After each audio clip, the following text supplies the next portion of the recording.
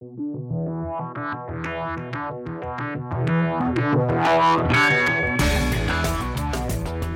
and welcome to a new episode of the Ticker Podcast.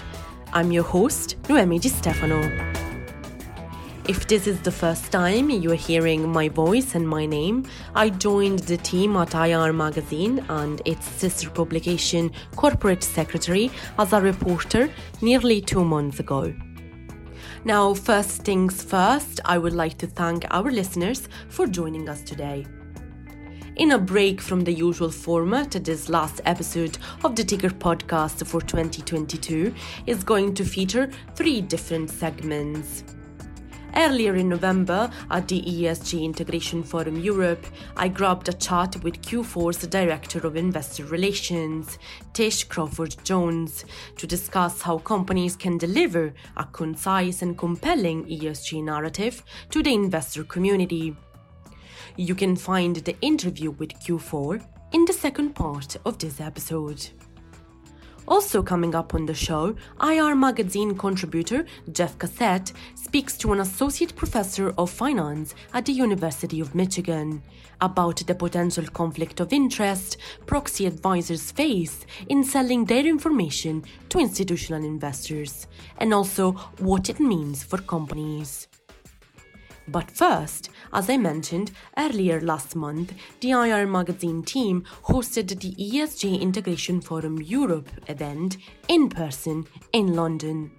The event brought together leading IR, sustainability and governance professionals to discuss a wide range of ESG issues facing both UK and European companies.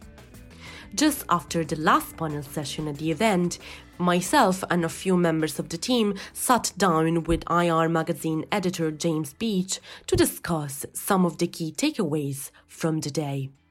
And this is coming up now on the Ticker Podcast. Thanks everyone for joining us at the IR Magazine ESG Integration Forum Europe here in London. We've just finished the main thrust of the day, a series of fantastic panels, roundtables, discussions and networking. And we're just catching up with the team post-conference for a bit of a sesh to talk about highlights, big takeaways, final thoughts while it's all still top of mind. So we're here on the Ticker with senior reporter Tim Human, Noemi Di Stefano, reporter for IR Magazine, and also Lawrence Taylor, who put this whole magical show together. So great, thanks very much for joining us. Let's start with asking for first impressions. What has been the highlights of this ESG Integration Forum for you, Lawrence, putting this whole thing together?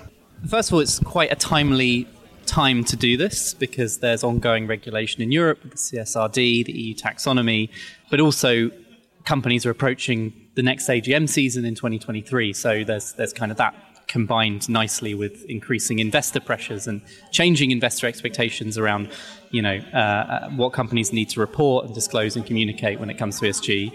There were a lot of highlights. I think one of the main things that came out today was around an interesting point to summarize an ESG event, but not to have a separate ESG strategy and rather look at the ways in which ESG influence and impact your overall corporate strategy.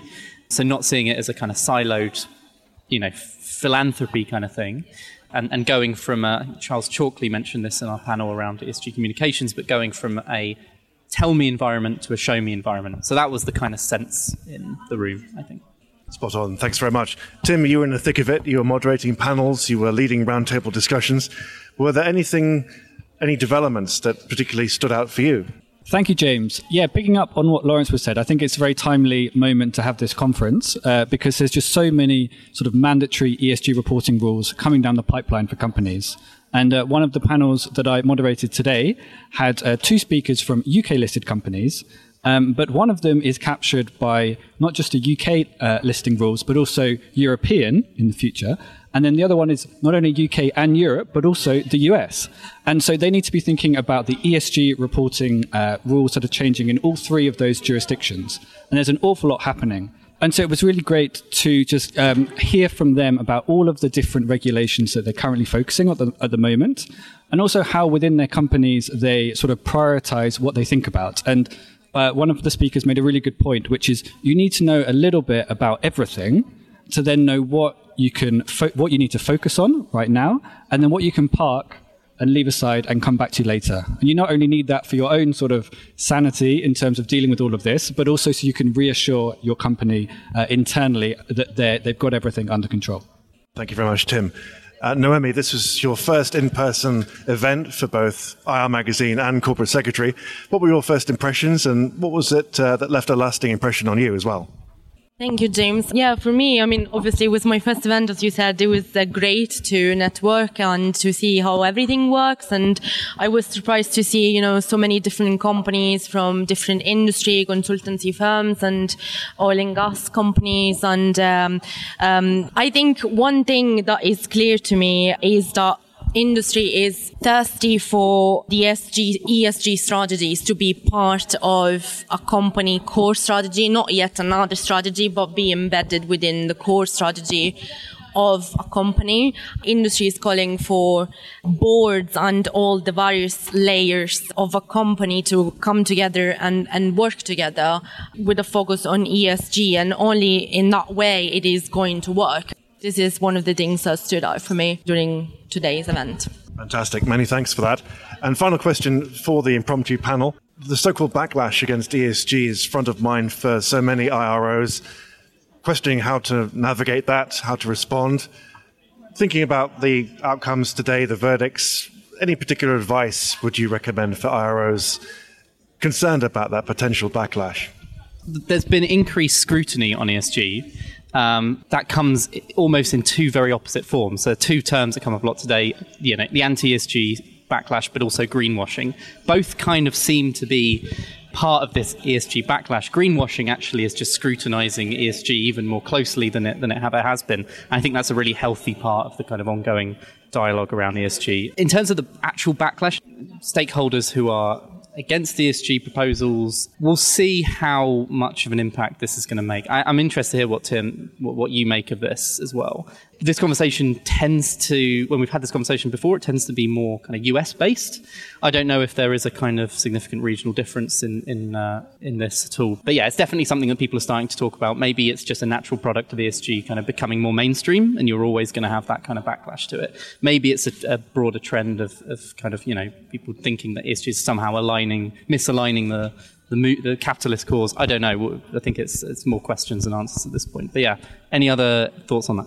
Thanks, Lawrence. No, I think you made the good point that there's sort of different strands to this, and there's, more of a focus on greenwashing, and there's been action against some asset managers, for example, in that area. And you could argue that that's just a healthy thing, that ESG has become such a big trend that it's important for that to be sort of scrutinized and regulated properly. So that's one thing that was talked about a lot, during the conference today. And one person made a really good comment on one of the panels, which is that as we have more rules and regulations around sustainability, it's clearer what is sustainable and what isn't. And, a number of years ago, that might be a bit more fuzzy, and you might get a company might be more at risk of greenwashing accusations, but now it's a bit clearer for companies, what they need to do to be classed as truly sustainable. One other thing to mention is, in terms of the backlash, is that there's obviously quite a strong sort of regional difference here. And it's not just about attitudes towards, or sort of extreme attitudes towards ESG, but I think there's just more different approaches in the US and Europe. And during one of the round tables at the event, which was about the energy transition, there was an oil and gas company that was talking about how when they talk to their shareholders in Europe, they get asked, why aren't you spending more capex on renewables? But then when they go and speak to their shareholders in the US, they get the opposite question, which is, why are you spending so much money on this? And so that's a challenge for companies about, educating the market that they need to take part in the energy transition, but it's also going to be good for their company, good for profit, and, offer opportunities in the long term. On that as well, to go back to Naomi's point, in theory, this shouldn't make any difference to companies if you tie it back to the kind of the financial emphasis of this. Is ESG good for the company financially? And I think, most of our speakers today, admittedly slightly biased data set because we're at an ESG event, but would argue, yes, it's an important part of the kind of long-term corporate strategy of the company. And so if you can frame it like that, that's a good way of kind of getting around those kind of ESG skeptics, I guess. There was one of the speakers, I made a note of what she said, to come back to your point about, how ESG is related to company financials. And then she said ESG is not here to just drive that company's top performance. And the fact that that company is performing well in ESG doesn't necessarily mean that it's performing well elsewhere. So ESG, she was saying, is just is about managing the bottom line of a company.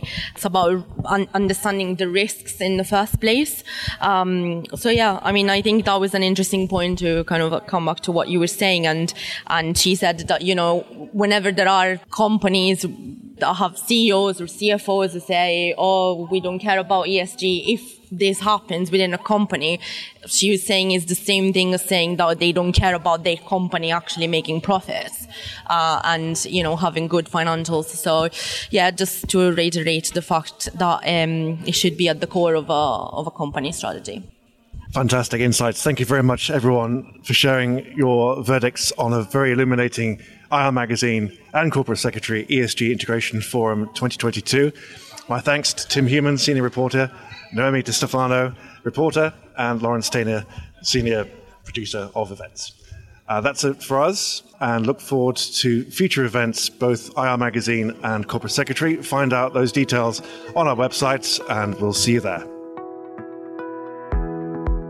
You're invited to our IR Magazine Forum and Awards Southeast Asia 2022 on December 6th and the IR Magazine Forum and Awards Greater China 2022 on December 8th. Investors, analysts and heads of IR from small, mid and large cap companies will come together to discuss the big issues relating to investor relations, corporate governance, shareholder needs and the role of senior management in IR. Join us virtually to watch and interact with sessions and speakers and gain from one-to-one networking in between panel talks. Our coveted awards celebrate excellence in IR among professionals and companies across Southeast Asia and Greater China. IR peers, analysts and investors have told us who does the very best IR, and we're excited to celebrate nominees and winners. Register to join via irmagazine.com, and we'll see you at the forums and awards ceremonies.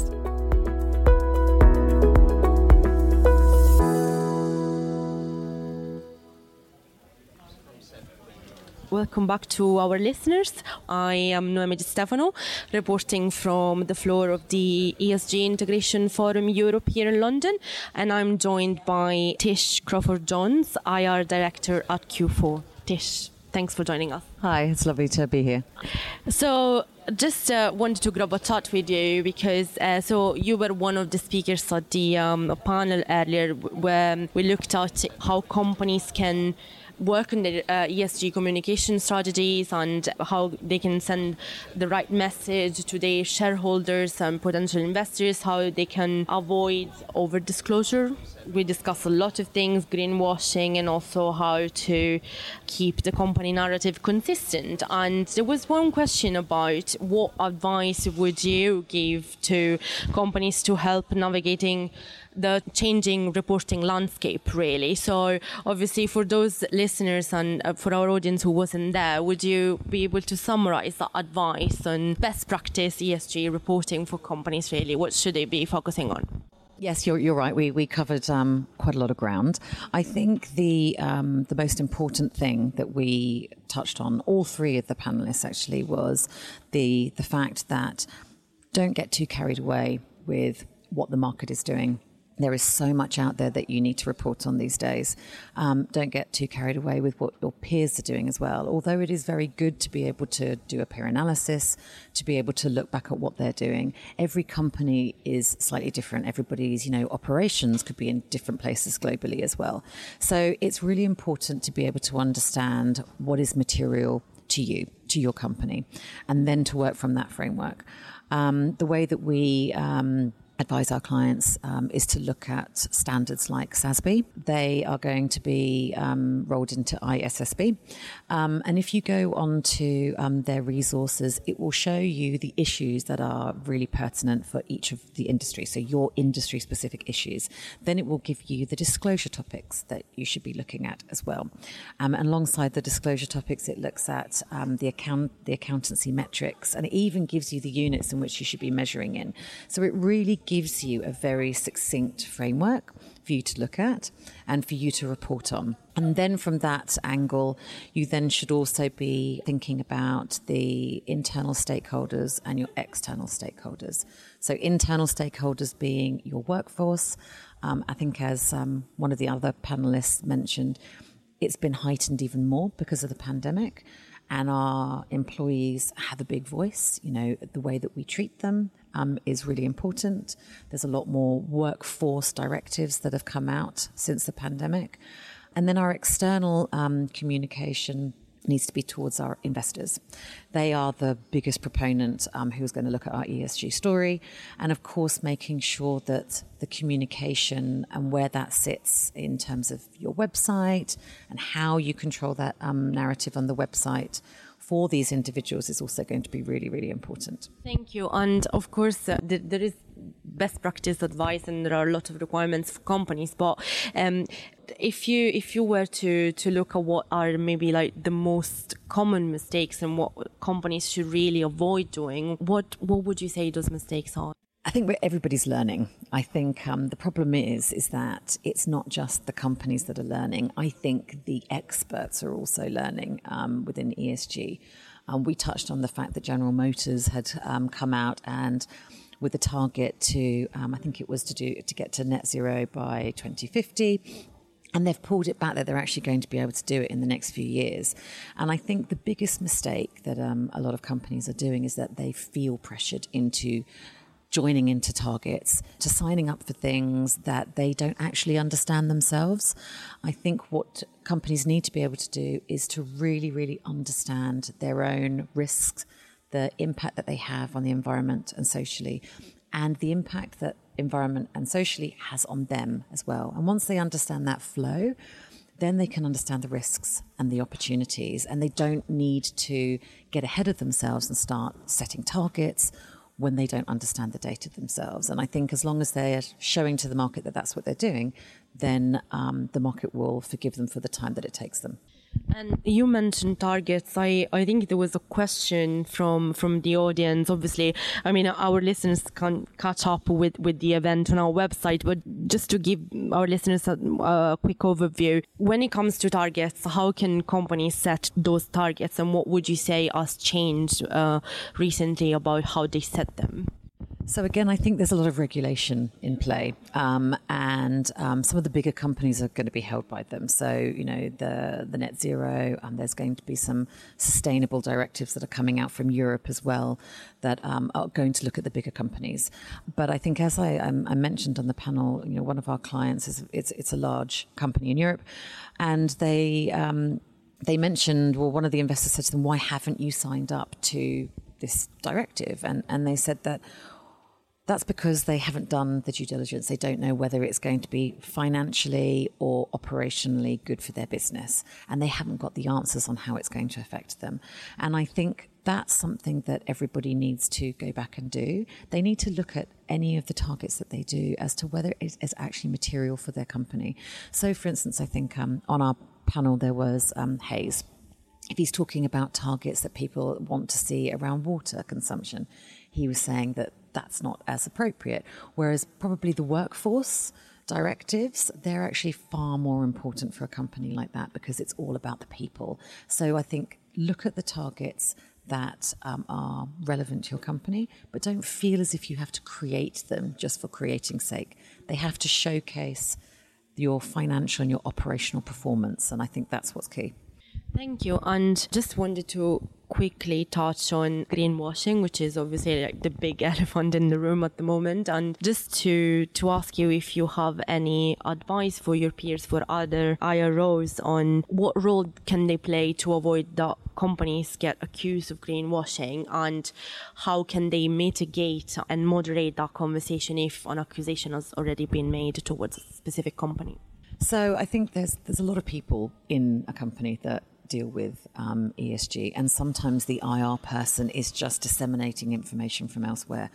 Having your ESG as part of your core strategy is so fundamental, because then it aligns itself to the financial performance of your company. So you can actually tangibly link it to something and you can report on it, rather than it just being something that you make up. It's got numbers that sit behind it. So those numbers can be verified, or those numbers can be tracked as well. One of the things that I mentioned before about SASB, if you're using frameworks to go from, then the investor community can understand where your reporting comes from. Then to be able to put it somewhere in a way that can be ingested. So what you want to be able to say is, these are the issues that we have. This is what we're going to be doing about it. Or this is the state of play. This is what we're going to be doing about it. And then this is how we're going to track it. That type of process means that greenwashing is less likely to happen, because you're not skirting over issues. You have actually backed it up with some data. And I think that's what's going to be more prevalent going forward. I think also understanding that there are metrics that you look at now versus how your company is going to affect your environment and your social going forward. Those types of metrics being baked into the financials will also be really important as well. That's great advice. And just one last question to close, really. You know, we have heard some people saying there is more focus now on the S of on ESG, or some people say there is more focus on the E. What are some of the ESG issues that you expect to come into the spotlight maybe next year or in the coming years? And do you think that some of the things that we discuss today would be less relevant next year, perhaps? I think that the environmental side is always going to be important. I think all of the pillars are important. It's just that I think some of the things that have happened in the global environment have pushed some of the others to the forefront quicker. So the environmental side has come about a lot because of the climate change aspects that we've all been talking about. So that's really given that narrative more of a focus. The reason why I think that the social aspect is coming alongside now, the pandemic has really shone a light on employees. And so that has come out as being something that's vitally important.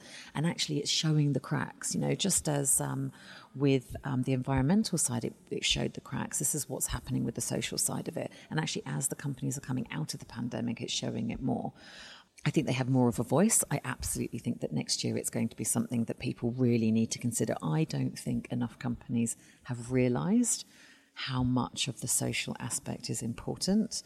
I don't think that a lot of companies yet have realised what they need to do in terms of how they impact society and then how society back impacts them. And it's not just within the sphere that they can see. It's along the supply chains as well. I think that's something that companies haven't been able to get to grips with. There is a cohort of certain industries like the retail that understand that there are modern slavery issues down the supply chains, but they don't have the solutions for them yet. So I think actually a lot of this is about, yes, we can understand that there are problems, and actually maybe as a collective, the more industries understand that there's like a systemic problem with some areas of their supply chains or operations, the more that they can actually get together to solve these things. And I think we're going to come across more of these as companies start to delve more into their operational risk, and then more people come out and say, well, actually, yeah, we also have that problem, and what can we do about it, like as a whole as well? So I think those are the trends that we're probably going to see come up over the next couple of years. On that note, we will have to leave it there. Thank you so much, Tish, for being with us today. It's a pleasure. Corporate roadshows are an essential part of investor relations between company managers and investors. But what state is in-person and virtual roadshow activity after the pandemic? Find out by reading the new Global Roadshow Report 2022 by IR Magazine. Compare your roadshow activity with your regional and market cap peers. Discover how roadshow activity is recovering from the pandemic. Learn which brokers are the most popular globally, as well as by region for in-person and virtual roadshows. See which cities have been visited the most for in-person roadshows. Discover how IROs view the virtual roadshow experience and what this can mean for the future of roadshows. Read the new Global Roadshow Report 2022, now freely available on irmagazine.com.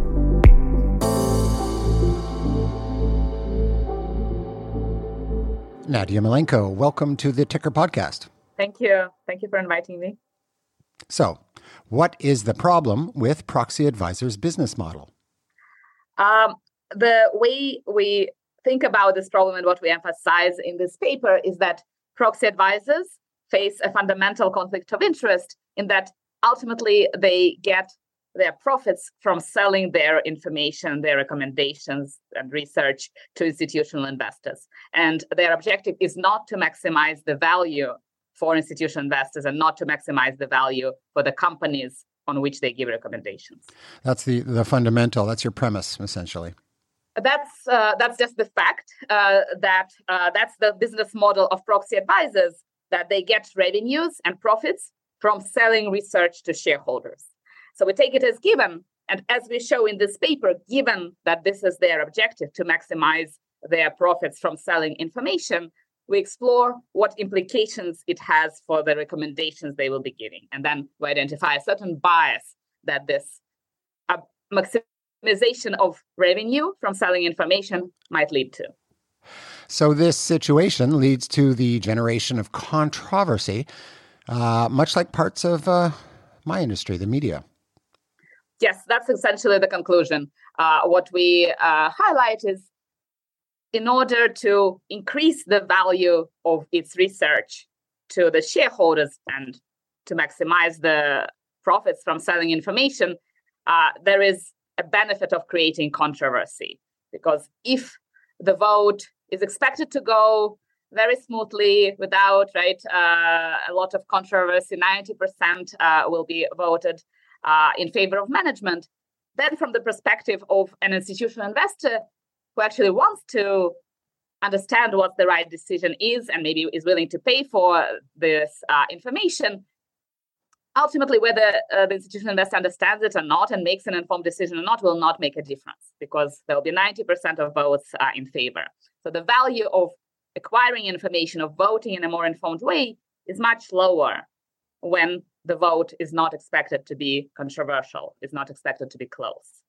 By creating controversy, by biasing recommendations against this a priori likely alternative, the proxy advisor can increase the uncertainty about the vote outcome, and this increases the value of information for institutions. I can see theoretically they want close votes. It helps the bottom line. So have you proven this, or is this still sort of part of your supposition? This is the paper is a theoretical paper. It shows that this is indeed in the theoretical interests of the proxy advisor. And then what we discuss is the evidence, empirical evidence on proxy advisors' recommendations and on institutional investors' response to these recommendations. And as we discuss in the paper, a lot of the evidence lines up with the predictions that would be consistent with this theoretical prediction. So is it a conscious thing? I mean, is it a scam, a racket? How deep does this go? We do not want to claim that this is what we are doing. I want to be very careful about this. Our paper is not an empirical paper that proves that there is this bias in recommendations. The goal of the paper is more to highlight that there is this potential for conflict of interest. And let me explain why. Because proxy advisors are so influential, there have been a lot of discussions about the quality of their advice and about potential biases. But all of this discussion focuses on a very different type of a conflict that arises when a proxy advisor has another business on the side, like ISS does, consulting the corporations. The ISS has this consulting business where it consults corporations on corporate governance. And there has been a lot of discussion how that might lead to a certain bias in ISS recommendations.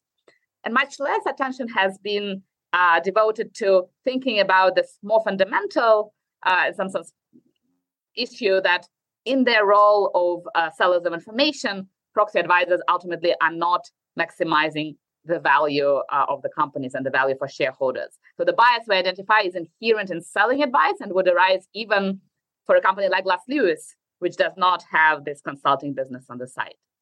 So just to get back to your original question, I want to emphasize we are not saying this bias definitely is there. There are some predictions that are consistent with the observed patterns in the data, but there are also other ways to explain these patterns. So our paper does not make a clear statement that this bias is there. What we want institutional investors and companies to realize that the potential for this bias exists. So I can see why institutions might be interested in this bias. But what's the impact on companies? I mean, what's an IRO to make of all this? Companies have to respond to proxy advisors' recommendations. So when proxy advisors recommend against management, companies typically devote a lot of time in trying to come up with an alternative suggestion to vote, trying to explain why this given recommendation against management does not make sense from their perspective. So knowing that there is this potential bias against the management could help them just explain to institutional investors that a recommendation against management does not necessarily mean that this is a bad proposal. So you can say, pardon me if I'm understanding incorrectly, but you could, to put it crudely, you could slap your study in front of some other investors and say, look, don't listen to, say, for example, ISS, because they're going to be biased against management. There is a potential for this bias. So again, I definitely don't want our study to be cited as showing there is a bias. So the study highlights the potential for such a bias. Okay. That's fair enough. But I mean, just practically thinking, what could an IRO do with this? Your results. ISS has the potential to be biased. Exactly. I think very commonly the bias is in the opposite direction. The bias that is cited that if ISS has a consulting business with the company, it will be more predisposed towards management. And I think from the investor relations perspective, just highlighting that there is an opposite bias that might potentially arise, because that might make them a little bit more suspicious of these negative recommendations, just in case they do not necessarily highlight the underlying information. So what can be done about it? It's controversy. There's a predilection for that. So is there a way to stop it or mitigate it somehow? I think the way to mitigate it would be to, I'm not sure it is feasible, but the way to mitigate it is to make proxy advisors have some economic interest in the value of the company, right? If their cash flows were somewhat related to the value of the underlying companies, then they would be worried about making a recommendation that does not lead to an informed vote. A real skin in the game, a skin in the game, exactly. I'm not sure how feasible it is, because I think that's a legal question, but that would have the ability to definitely counteract any kind of biases and align the incentives with institutional investors, with the value maximization. Interesting idea. Okay. Just to wrap up then, is there anything else we should talk about in terms of practical implications? Yeah, maybe let me say one particular implication. Maybe there is a lot of evidence that certain types of institutional investors tend to vote with so in a more pro-management way relative to ISS recommendations. So there are several studies showing that for example, the major asset managers, the big three, they are generally more pro-management in their votes relative to, say, ISS. And what our study emphasizes, there are two ways to look at this evidence. common way to look at this evidence is to say, look, these institutional investors are passive. They're not doing anything. They just go with the management, or maybe they even have a pro-management bias for whatever reason. That would be one way. And this way of looking at this evidence treats the recommendations of the proxy advisor as the right benchmark. And what our paper says, maybe the recommendations of the proxy advisor are not always the right benchmark, because if the recommendations themselves are biased against management, then voting in a more pro-management way is a way to correct for this bias in recommendations. And maybe the more correct benchmark could be the votes of these major asset managers. It's just, again, our paper cannot say what is the right way to interpret this evidence, but it offers just some room for thought that when this evidence is there, right, there are two ways to look at it. And Nadia Malenko, thanks for joining us on The Ticker. Thank you for inviting me, Jeff.